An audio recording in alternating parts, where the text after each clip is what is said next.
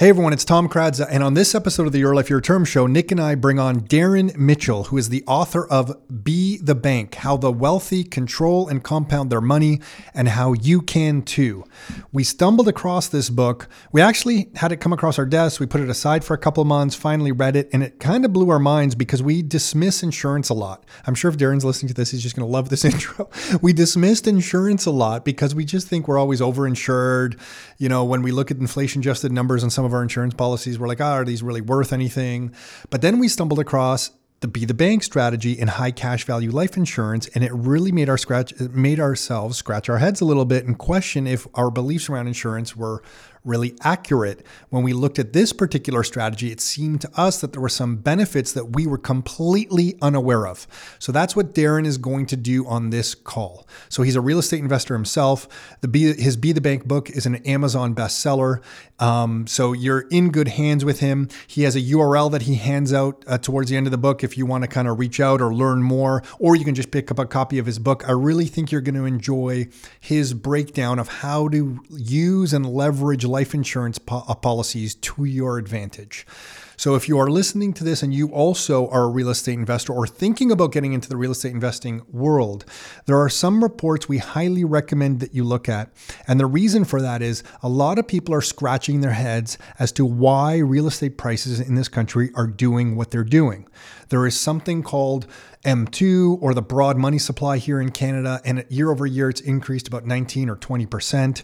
And that's a big reason that real estate prices across the country have acted the way they've acted. But there are also different things that we think are greatly underreported. One of them in the Golden Horseshoe area is the population base here and the impact of demographics. You can get the latest edition of our population report at rockstarinnercircle.com/reports. That's rockstarinnercircle.com/reports. So if you want some charts and data on what's happening to the population base here in the Greater Toronto area, you can pick up that report. It's absolutely astonishing that this is not discussed more. Our population growth rate in this area is absolutely phenomenal. Toronto as a metropolitan center last year, I think it was the year before COVID. So what's that, 2019, was the fastest growing metropolitan center in North America. So this is not discussed as widely as we think it should be. You can get some charts and data around that kind of stuff. It's really important to real estate investors. It's almost like there's a treasure map here in Golden Horseshoe on where to buy properties if you just know what you're looking for. So we outline all of that in that report at rockstarinnercircle.com/reports. That's enough with this intro. Let's get on with the show. Are you ready to live life on your terms? Is it time to take charge? Real estate, business building, the economy, health and nutrition, and more. It's the Your Life, Your Term show with Tom and Nick Kradza. Are you ready? Let's go. Okay, we are live with Darren Mitchell, and I don't know how this has happened, but a Nova Scotia boy has somehow infiltrated this podcast. I don't know if we've ever had anyone from Nova Scotia on the podcast, Darren. So you are setting a new precedent here. Congratulations. This is a new achievement for the podcast. So welcome. Thank you. So tell us how you got here. I think part of it, I think you sent us a copy of your book, or I stumbled across a copy of your book, kind of looked at it, Be the Bank. And I thought, oh, here's someone else who knows what they're doing, putting some stuff in a book. And I think it took me like 3 months to get to your book. And then I instantly regretted taking 3 months to get to your book. So can you give us a little bit of a background as we dive into this? Who are you? What are you about? How did you write this book, Be the Bank? Give us the story. Sure. So I, started as a financial advisor the traditional way, did my economics degree, MBA, CFP, all that stuff. But really 2008 was the game changer for me. Just like there's going to be some silver linings that come out of COVID, there was a silver lining that came out of 2008 for me. So there I am fishing in Alaska with my buddy. We're having a great old time. And all of a sudden the market starts dropping like 1,000 points an hour. And I'm literally riding up to the top of the hill to try to get cell coverage to call the office going, oh, how bad is it now? How bad is it now? And anyways, for me, that was the game changer. Like, holy crap, I'm not in control. I'm not in control what's going on with my money. And I'm certainly not in control what's going on with my clients' money. Now, no big deal for me financially because I was in my 30s. Great, I get lots of time, but I was like, I don't want to be in my 40s, 50s, 60s, and 70s and have something like that happen to me. So that's when I went on this sort of educational crusade that I literally started going to the States every 6 weeks for education that I was paying for as an advisor. Every other piece of education I got was biased as heck because it came from the insurance companies, the mutual fund companies, the banks. So when I actually started paying for my own education, it was like an eye opener. My mind was just blown. And then I started learning from some of these mentors, and like, it's amazing how people will just share stuff with you, let you in their house. I stayed at one of my mentors' house in Florida, and he's like, yeah, well, if you're coming down, why don't you stay? And I just learned from all these people that are dealing with the wealthy. And I just started studying the wealthy people. And I learned everything they're doing is the exact opposite of what the middle class is doing. So that kind of transformed my business, and I kind of got away from the traditional financial planning, and now I exclusively work with real estate investors and business owners across the country, and that evolved to successful business, and then a couple of years ago I had this book idea, and that's really how I got to write the book, Be the Bank, Amazon bestseller. It's been a huge success, and I love it. It's such a well-written book too, because it's so clear. Like, I think sometimes people write books that are very complicated. So we'll get into it. Talk us through some of your favorite parts of the book. I think some of your favorite parts are the typical financial planning has failed, or this hierarchy of wealth. Yeah. Can you talk about these couple points, and then we'll kind of dive into the whole big idea of the book. Yeah, well, it's funny, and I used to be a traditional financial advisor, but it's like, what are some of the premises they go by? It's number one. Tell you what, if you work with me as an advisor, I'm gonna do such a good job that you're going to be poorer in retirement than you are now, and you're going to be in that lower tax bracket. Like that was the rationale. Those are fighting words there. Those are fighting words. That's how I've always thought about it as well, though. Contribute to your RSP and then only take money out when your income is lower, because you'll be at this lower tax bracket and you'll be able to benefit by taking the money out of a lower tax bracket, and it'll grow tax-free during all this time. But in my mind, I could not stop thinking about, wait a second, I'm going to work my whole life and then I'm going to live off less income. This is my future. Like, it was such like this demoralizing goal. It was like, get tax-free benefits now so that you could live poorer when you're older. Okay.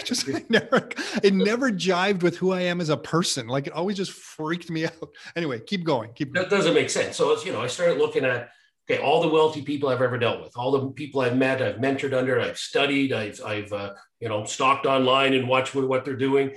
Every one of these wealthy people in North America that became wealthy have done one of three things. They've invested in themselves, they've invested in real estate, or they've started a business. Like, that's it. You want the secret of getting ahead.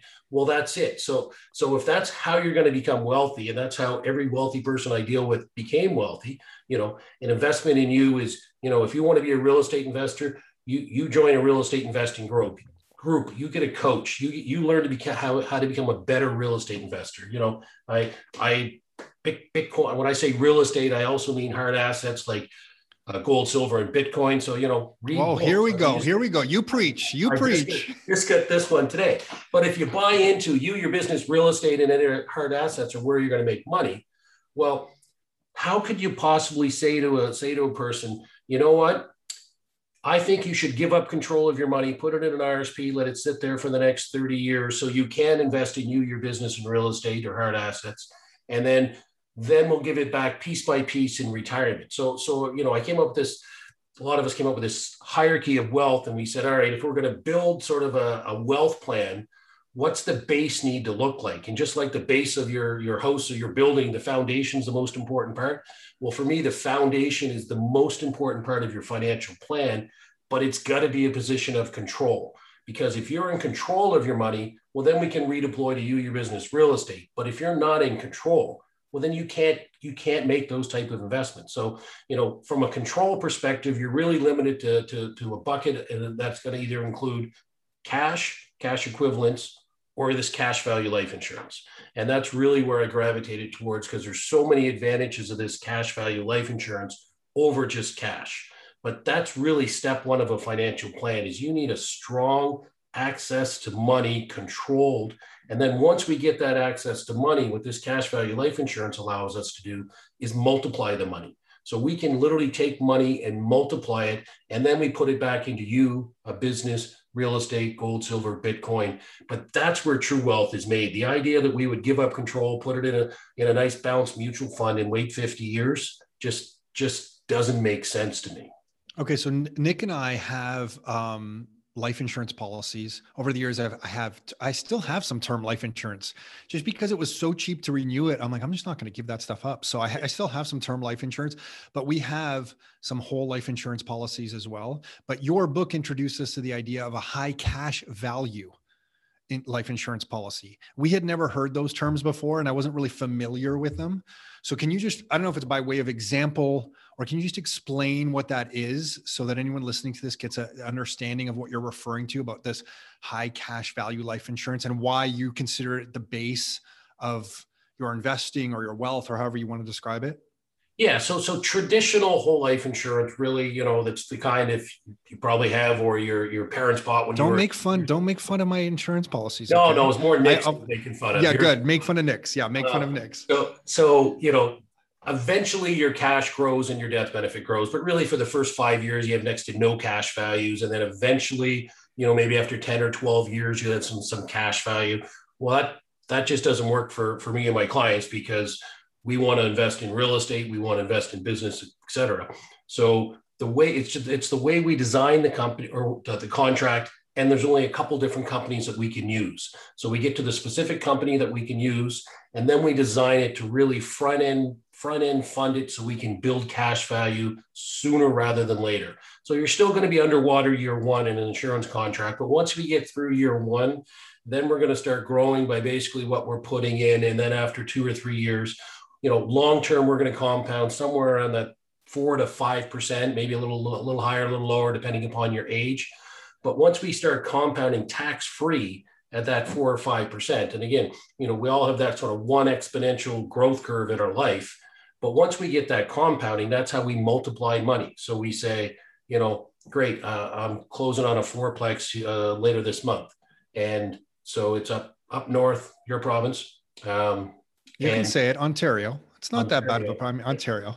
We're in full lockdown and we can't do anything here, but we're in lockdown too. Oh yeah. You guys are actually, I think you guys are even crazier. No, we can't even, we're not Ontarians. Are we even allowed to travel and visit you? I don't think we can. No. Be thrown in jail. No. Jeez, what a world. What a world. Okay. So it's fourplex I'm buying. So it's wait a second. I didn't ask the important question. I forgot. What is your favorite hockey team?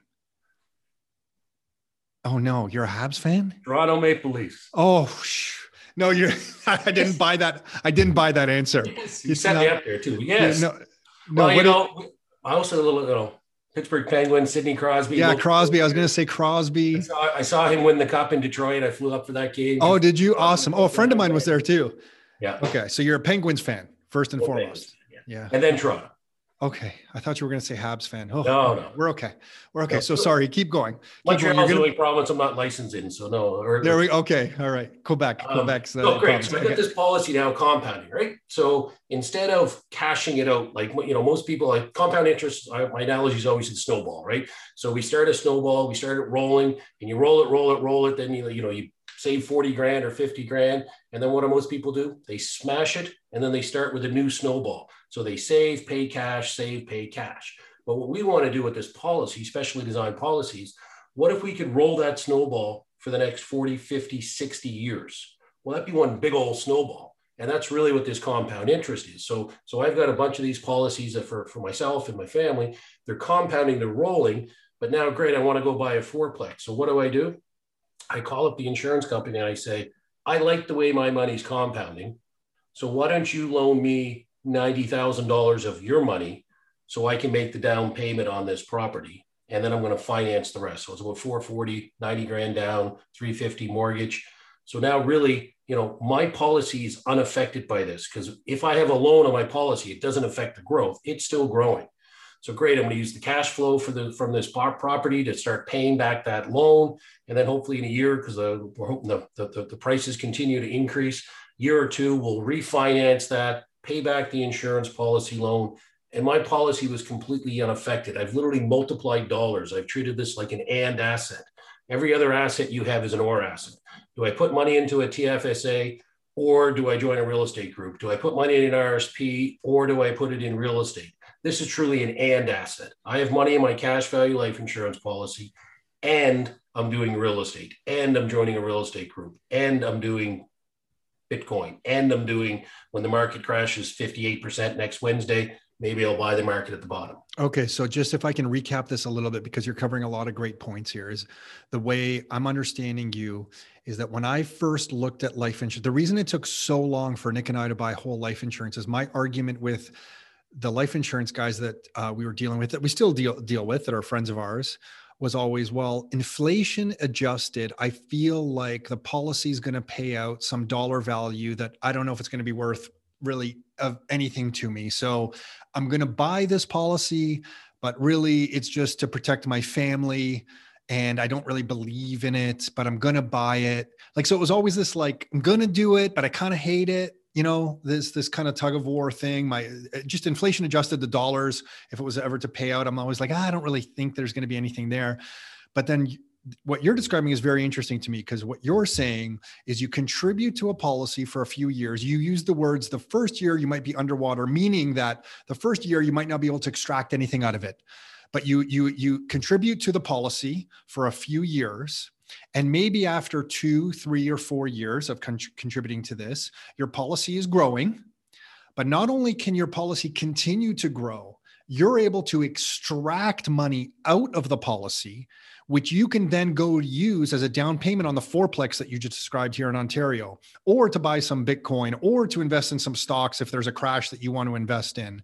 So that's why you're saying you can have your insurance policy continue to grow. You're not affecting the compound growth of the policy.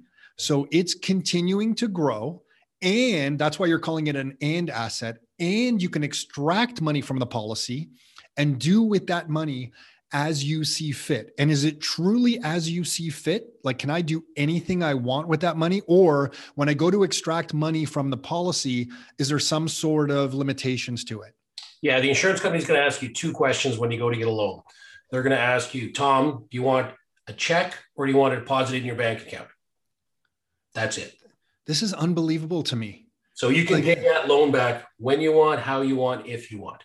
Now, if you're young and we want you to pay that loan back, because as soon as you pay it back, then you can reborrow and use it again and again and again. But, to your point of traditional life insurance is great. You buy that to look after, your family after you're dead and gone.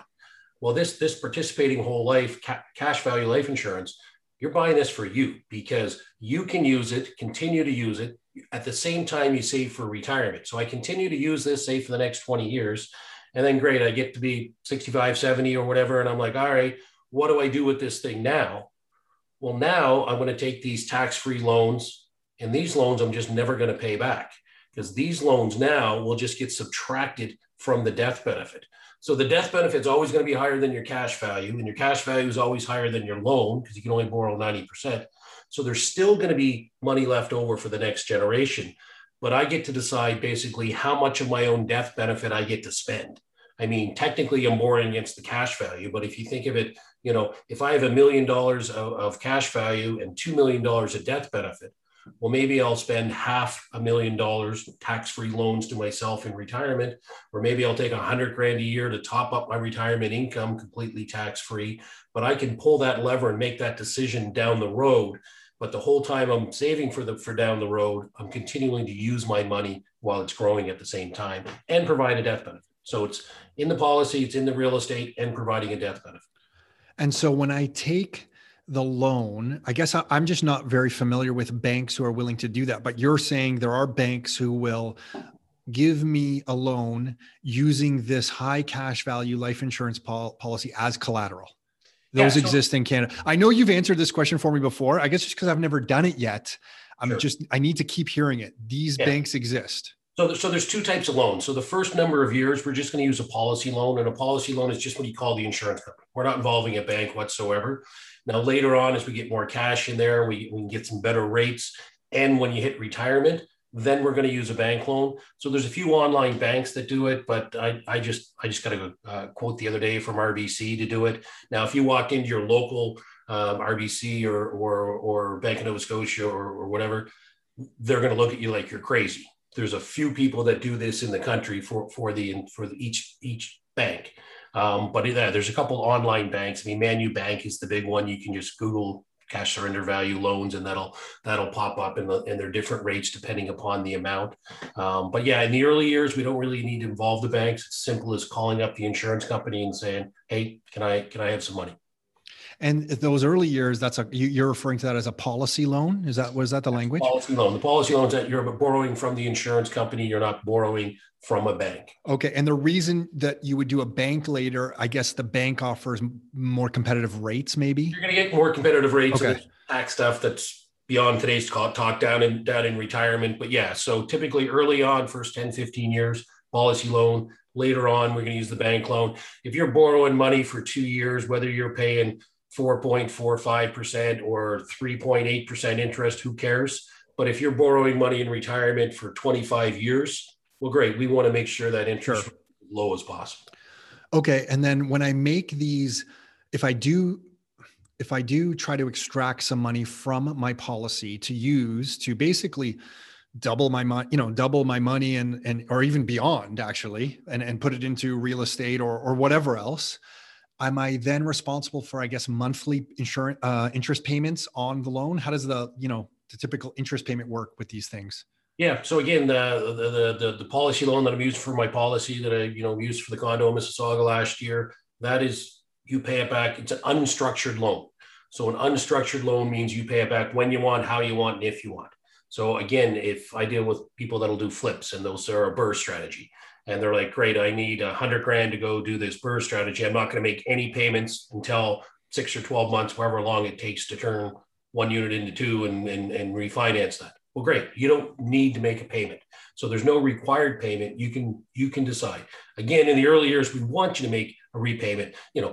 Taking a year or two, making no payment, no big deal. But we don't want you to go the next 50 years without making a repayment. Why is that? Well, then your interest is going to snowball as well. Oh, got it. Okay. Your interest is snowball and eat the eventual. Yeah. Yeah. In retirement, you don't have as many years for your interest to snowball. So that's when those loans we don't need to pay back. But if you're 35 and you take a loan out today and never pay it back, well, you're gonna snowball that interest as well. So those are the loans we want you to pay back over a reasonable period of time. But again, the key is you're totally in control. So let's say you're paying back that loan, and $2,000 a month or something, you're paying back $90,000 loan, and all of a sudden, 10, 20 months into this, financial disaster hits you, or an amazing opportunity comes your way. Well, you're the bank. You don't have to convince the bank, hey, is it okay if I stop my payments? You are the bank. You're in charge. So great, let's stop that payment. And that $40,000 I paid back in the last 20 months, let's reborrow that and put it right back into my bank account tomorrow so I can go take advantage of this opportunity. And the $5,000 that my policy continued to grow while I had this loan because it was unaffected by the loan, let's borrow that as well. So now I got like $45,000 to go take advantage of this opportunity. And I'm not trying to convince a bank that this is a good opportunity. You should loan me money. I am the bank. I'm making the decision. I control it. I multiply it. I compound it for the rest of my life. And then I have the option to basically borrow against it tax-free in retirement. So, the whole time providing a life insurance benefit.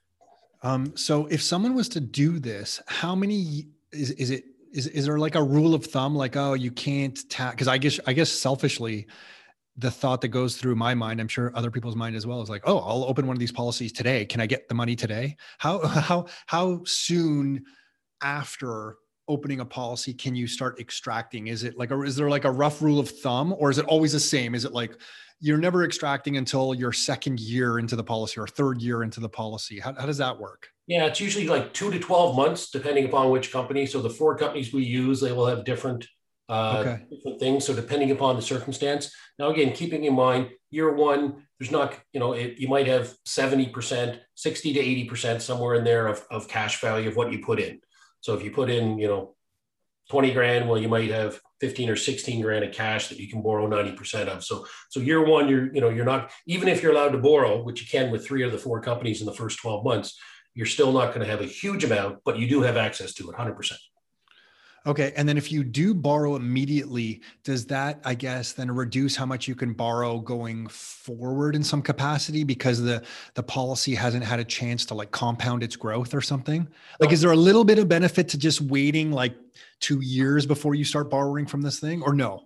Yeah. I mean, in a perfect world, you're going to pay that second premium before you borrow, just because once you pay that second premium, you literally have enough cash in there now that you could take 5 years off from making a payment, because in the second year, your cash now is always going to be higher than your premium payment. So come year 3, you could actually borrow from the policy to make the premium payment and do that again the next year, the next year, the next year, and then sell a property and go make up those missed payments. So you have that flexibility, but you got to get to year 2.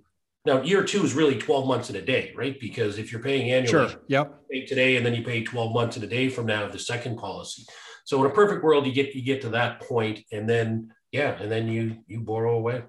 What are some of the dynamics of this just from like a day-to-day thing? Is this life insurance policy something I log into an online website where I can kind of see the balances and stuff? Like, I know that's like a minutia type question, but I'm just curious, like, can you log in and see this stuff? Because the reason I'm asking, I guess, is the whole life insurance policy I have this like book that's like this thick, and I don't really know what's going on. I just look at the book sometimes and I tell my wife, if anything happens to me, this policy with this book, it's important.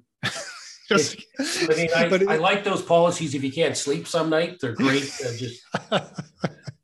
Yeah. Yeah. Like, can you log in? Like, is this like is it like a bank that I can log into, or no? It's, you get statements and you kind of do it over the phone. Yeah. So it's not like the stock market where the money, it's going up and down in value each day. The dividend's declared once a year. So once a year, they're saying, great, the dividend this year is 6%. And then basically your cash value grows every single day, and then we know what it's going to be at the end of the year based upon the dividend. So today it might be worth 10,500, and tomorrow it's 10,540. So there's one company that allows you to access online to get the thing. The other 3 don't. They've been promising for 4 years, and then COVID hit, so that was another great excuse. But eventually they'll all be there. But we have that in our office, so that's part of our, if you want to know what's going on. But I got a lot of calls last March when the market started crashing and COVID happened, and people are like, "What's going on with my whole life?" And I'm like, "It's going up in value every single day, like it has for the last 150 years." And they're like, "Oh, why am I worried?" I'm like, "I don't know. It's boring but effective. It's none of the companies we deal with have ever missed a dividend. The oldest company goes back to 1846. So the newest company we use has a 100-year track record. World War, Depression, Spanish flu, COVID.com, doesn't matter. Dividend each and every one of those years. And the reason for that, and sorry, I don't know if you know this answer or not, but the reason for that are these insurance companies are like old cooperatives or old mutual, I don't know the right language I'm searching for here, but they're basically put together to protect all the insured people. Like when you buy an insurance policy in these companies, you're like part owner of this thing. Yeah, exactly. Is this sounding, can you help maybe make this sound a little more intelligent? So there's one mutual company, the other 3 are participating, kind of similar idea. But let's say there's these whole life funds of, $12, $20 billion, been around for 100 plus years. Well, those funds actually aren't owned by the insurance company. So it's almost like there's a line down between the insurance company assets the shareholders own, all the other pieces of their business. And then this piece of business would be the participating whole life fund is actually owned by the policyholders. So they if you think of the fund, say take the $12 billion fund, they collect premiums, they invest that money. We'll talk about what they invest in. They invest that money, and then they pay death claims. But each year, going back 100 plus years, that investment of that money, they ended up paying a dividend. And the dividend basically gets paid out to the shareholders that own a participating whole life policy, and it grows to increase their cash and their death benefit. Now we'll focus as much on the cash value as we can. That's our goal, to grow that. The death benefit's the bonus. Okay, got it. And because there's that hard line between those assets, then the assets, whatever's earned in those assets is shared kind of equally. And that's how the fund survives. I got it. Okay. There's that divide between like the corporate entity itself and the investments. And the corporate entity isn't really benefiting specifically from those investments that are on the other side of that hard line. The corporate entity could invest in its own things for its shareholders, but it's not part of that base of assets that make up this insurance structure.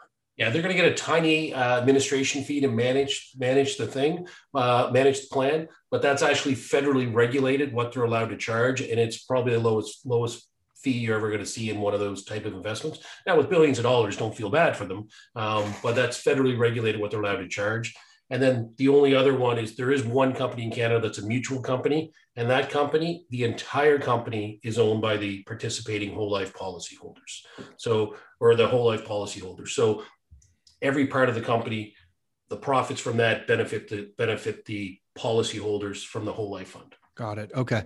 It's just a shame that I'm not educated in this stuff. I'm just learning more and more about it in the last few years, and that we're not exposed to this stuff. So Darren, this is great that you're explaining this. Thank you. So another question then, what is why do you use the language high cash value? Like for you, I think it's very simple, but are most policies not high cash value? And high cash value meaning we can extract the cash as soon as humanly possible. Like in the example we were talking about, a year and a day kind of puts you into the second year and you can start extracting some cash, or sooner. But just in that example, it's like that. Is that the reason most policies, like a typical whole life insurance policy that I have, is probably not a high cash value policy? So can you just outline the differences or compare the two? Sure. And it's really how you design the policy from the get-go. So typically, if someone goes, oh, I have a whole life policy, and they bring it in and we review it, it has a death benefit of $500,000 or $1 million or $2 million, and then a corresponding premium with that. Well, the policies we do in our office, they start out with some funny numbers like death benefit of $411,316. Because we're not focused on the death benefit. We're trying to drive the death benefit down as low as possible to fit as much cash in as we can. So we're doing kind of the opposite of what a typical insurance policy is, where they're starting with the death benefit. We're starting with the deposit. So if the deposit is, say, $20,000 a year, we're going to say, okay, what's the smallest death benefit we need to fit in that 20,000 so we can have as much cash with the lowest insurance costs. So again, just fundamentally different than what a typical insurance policy is, where the starting point is let's come up with a death benefit. This is, well, let's start with a deposit amount on how much we want to put in this tax-free structure.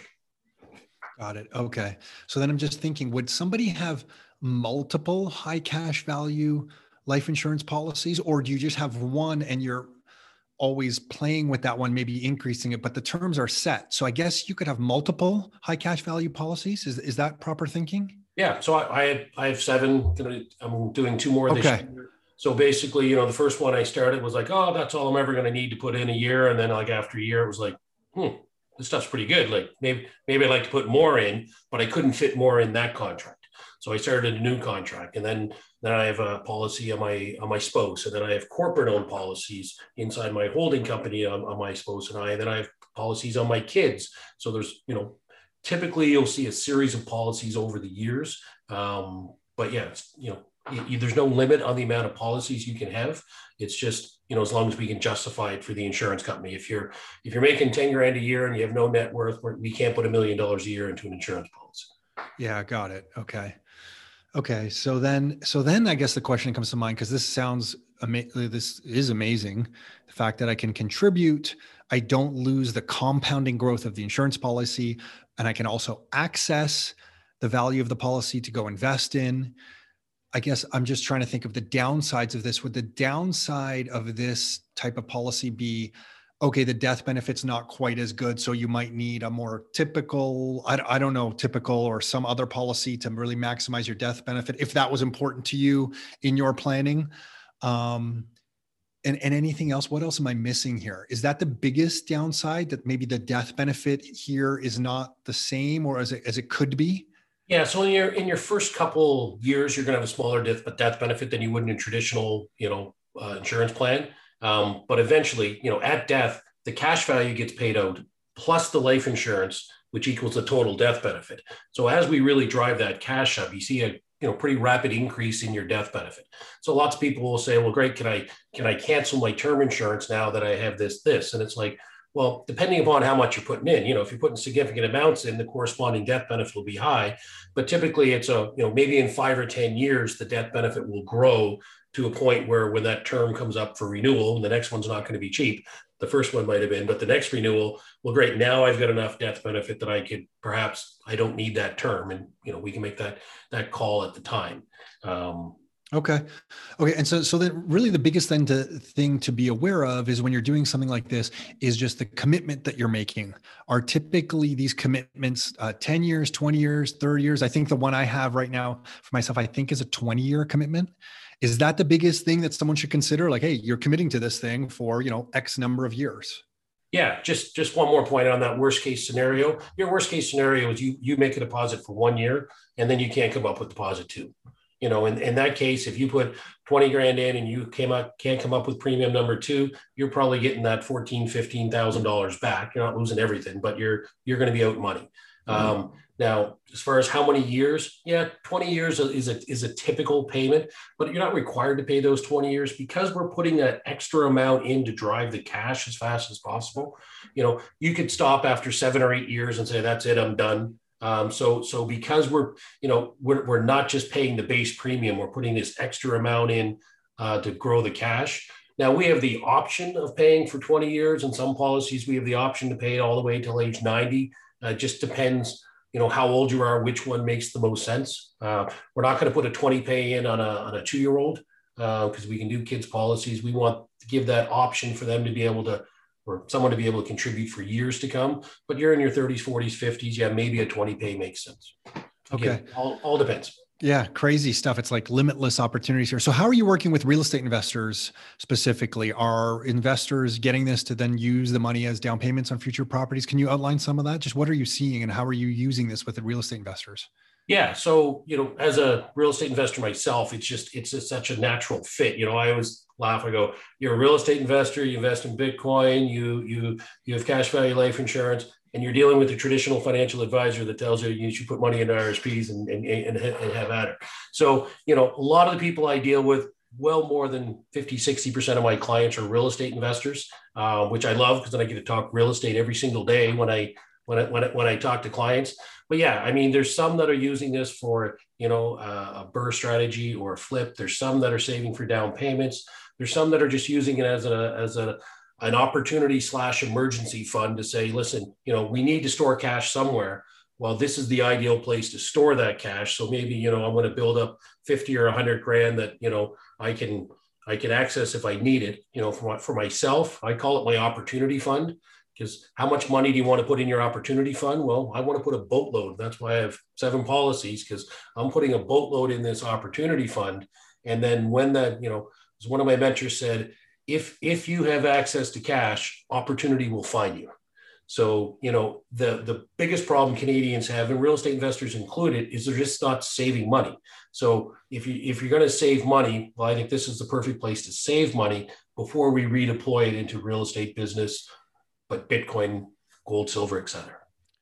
So do you, for years, I haven't had RRSPs. I sold the majority of I sold all of my RRSPs that I did have that I hated to begin with. Like I just hated them. I don't know. The fact that I think I have a control issue, Darren. If someone tells me I can't do something with my money, like extract it without them holding money at source back, that's just a problem for me. But I sold it to help start Rockstar. When I quit my job, my wife I was at home with our 2 kids, mortgage on the house, and I'm walking away from a really high-paying job to go and start this business from scratch. So I needed funds. So I sold my RSP, and I remember when I was selling it, I would call the bank, and I think I asked for like 10 or 20,000 bucks at one point, and they said, "Oh, we're gonna have to hold back." I think it was 20%, or I forget the number. I'm like, really? Like I said, no, thanks. Give me the money. And then I'll claim that I took out the RSP and I'll pay my appropriate taxes. And they're like, oh no, the government mandates that we hold some money back at the source here. You can't even get it. I'm like, holy smokes, you're going to hold back money. That's my money. And I said, well, what about if I take out less? And I think the magic number was 5,000. I think if you took out 5,000, you were only held, they only held back 10%. Don't hold me to these numbers. I think it was 10%. And I thought, okay, well, I'll take out $4,999 or 5,000 even, whatever it was. I'm like, oh, give me that. And then I called back the next day. Hi, it's Tom again. Can I please take out another $5,000? And I was doing this for several days to extract my RRSP money so that they would hold back the least amount possible. And the whole time I thought, this is ridiculous. This is my money. I can't even get my money. Like they're holding the tax back. And I know someone listening to this will say, oh, well, they would hold your tax back at source anyway when you're paid income, paid your salary or whatever, but it still just bothered me. So the whole RRSP thing isn't my game at all. And I'd imagine hearing you go through this, it's not your game either. No, I mean, that's, but you and Nick are a prime example. So you invested in a business and you invested in real estate. Okay. And you've been very successful with that. Well, in order to do that, you needed control of your money, and you didn't have control of your money, and it was really hard, so I've got not a lot, but I've got a few clients in their 20s I was talking to recently. One guy who's bought like a 14 unit, another couple, they've got a couple of properties. Because everyone I talk to, it's like, why didn't I figure out, 20 years ago about this cash value life insurance and real estate? I look at these people like, even my 20-year-old son who, would like to get into real estate, who would like to get into business. And it's like, well, we think what you should really do is give up control of your money, put it in a nice bounce mutual fund in an RSP for the next 51 years until you're 71. And then we'll riff it. And hopefully there'll be enough that, you can get by each month. But that's typical financial planning, not like it's got to invest in you, a business, real estate, because that's where wealth is made. It's like, no, let's put it in jail for 50 years.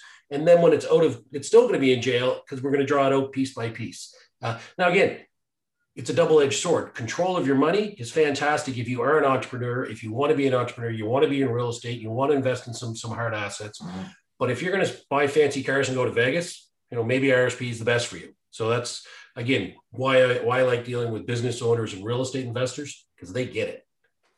Yeah. And you said something earlier, I can't remember if we were recording or not recording, but investing in yourself has been the biggest thing, I think, for myself and Nick, just studying business and real estate and the economy and interest rates and learning about things like this, Darren, being your own bank with this high cash value life insurance, investing in yourself and your own education. I think when I was younger, I think I would not understand the real value of that. But now I get it. Like all the books that you read, it's kind of like the quality of energy you feel in your body is highly related to the quality of food that you put in your mouth. And I think the quality of thoughts you have around investing is highly correlated to the quality of information you put in your mind. And there's just nothing better than you can put. So to hear how you traveled around to mentors and stuff like that, Nick and I did the exact same thing, all going through the US, paying people, literally paying them to hang out with them, paying them sometimes large amounts of money that we really couldn't afford, but just to learn from them so that we could do similar kinds of things. So investing in yourself is also like a big deal. And obviously you're a big proponent in that. I'm curious, what do the investment you alluded to this just really briefly. What do the insurance companies themselves invest in? Because I'm these guys are playing with big money and they have a lot of obligations. Yeah. Because they're insurance companies. What are they? There's one company in the States that is not, no, we don't deal in the States, but I think they just spent $100 million or invested $100 million in Bitcoin. Yeah. That's Mass Mutual. Yeah. Eye open. And that just that move alone tells you a lot about how they see the future world. Absolutely. The fact that they would do that.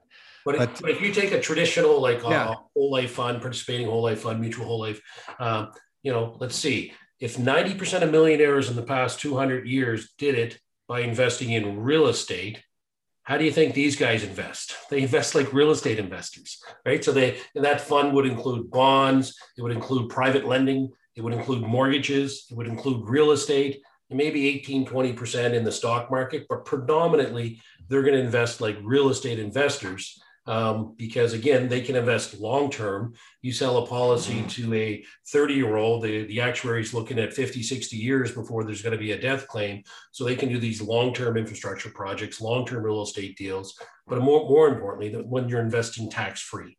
I mean, you start investing tax-free through the years. I got an example in my book on Mildred, who left $10,000 or $7,000 and change to you 100 years ago at 10%, and it grew to 100 million. So $100 million, that'd be pretty cool. The only problem is she lived in Canada, not the Caymans. So if you paid tax on that $7,000 at 100 years at 10%, at 50% tax, it was worth less than $1 million. So, you lose $99 million of the 100 in that example. Now, again, 100 years is not realistic in our thing, but it just goes to illustrate that if you don't get a handle on how to manage those wealth destroyers, taxes, fees, volatility, and smashing that snowball or spending it, the wealthier figure this out. You can look at the banks in the US, and they literally have billions of dollars of cash value life insurance. There's websites you can go on to see how many. That's right. I've forgotten that. Over the years, I've actually had charts on our economic updates about what banks hold. And I've always noticed that, but I've never really discussed it. But I've always seen that they have that. Now, they tell their customers to buy their mutual funds when they walk in the front door, but in the back door, in the back shop, they're buying cash value whole life insurance. And in today's world, I think with M2 in Canada, our broad currency increased 19% year over year. So like the hurdle rate for you just to keep up with the devaluation of the currency is about like 20% in this country right now, which is just astonishing.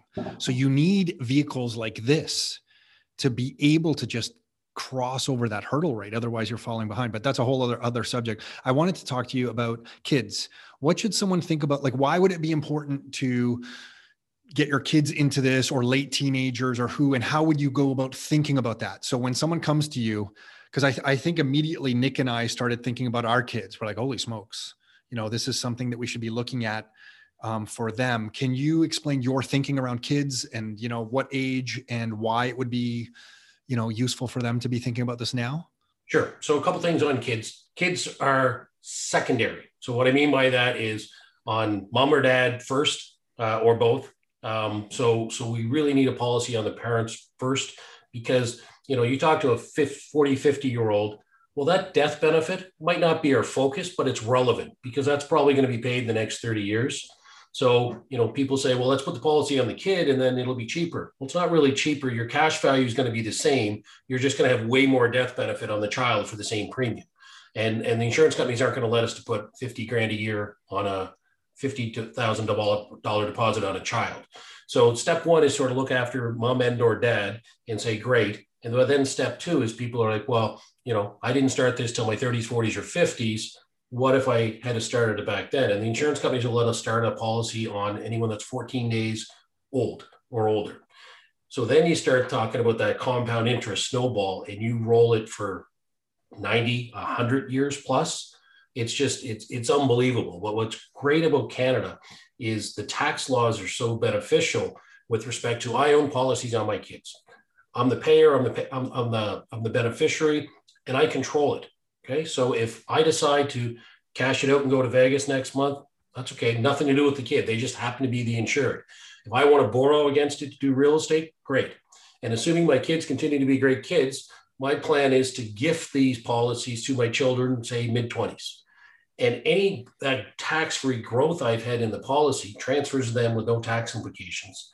And now they have the ability to say, well, great, I have X amount of dollars. Maybe I can borrow for the first house, first rental property, start a business, university, whatever it is.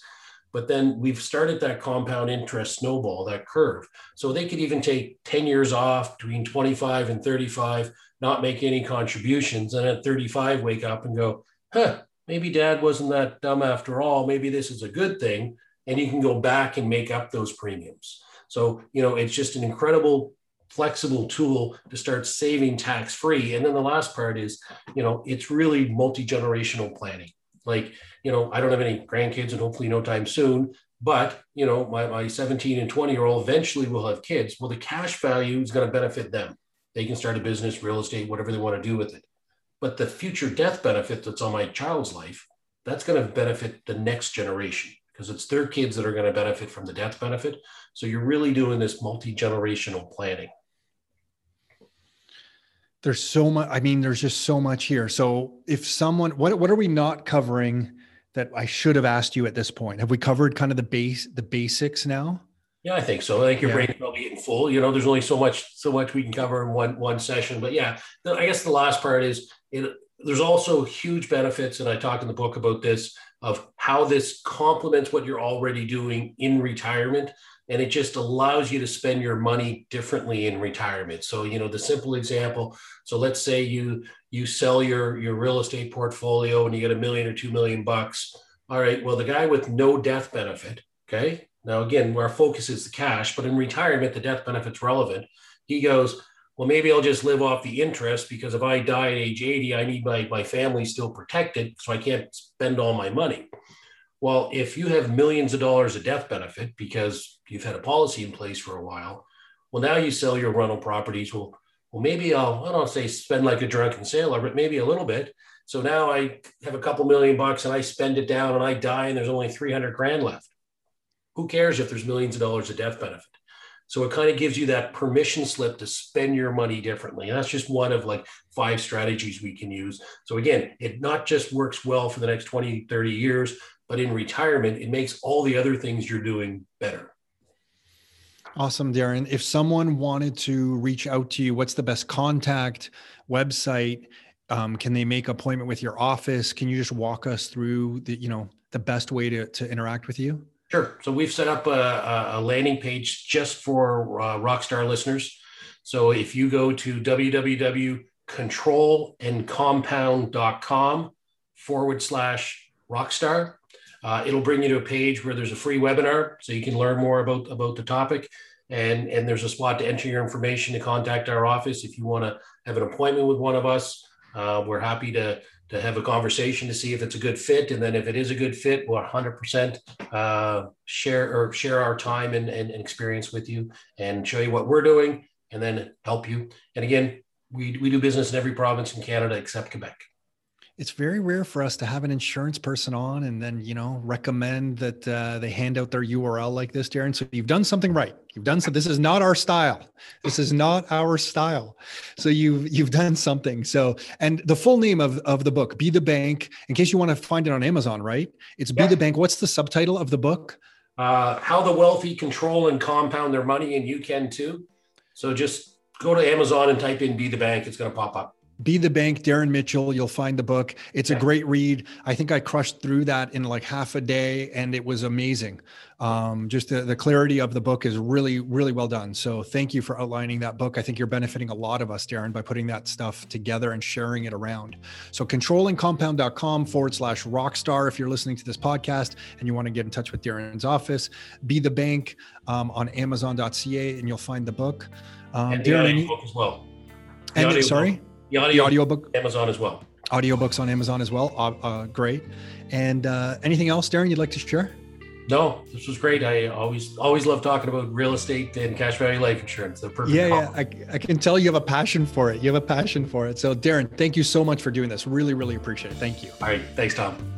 Hey everyone, so hopefully you enjoyed that chat with Darren Mitchell. You can reach out to his office at controlandcompound.com/Rockstar. That's controlandcompound.com/Rockstar. If you are looking for some real estate information specifically around the population growth in the Golden Horseshoe area here in Ontario, you can get the latest version of our population growth report at rockstarinnercircle.com/reports. That's rockstarinnercircle.com/reports. Remember, we are doing all of this.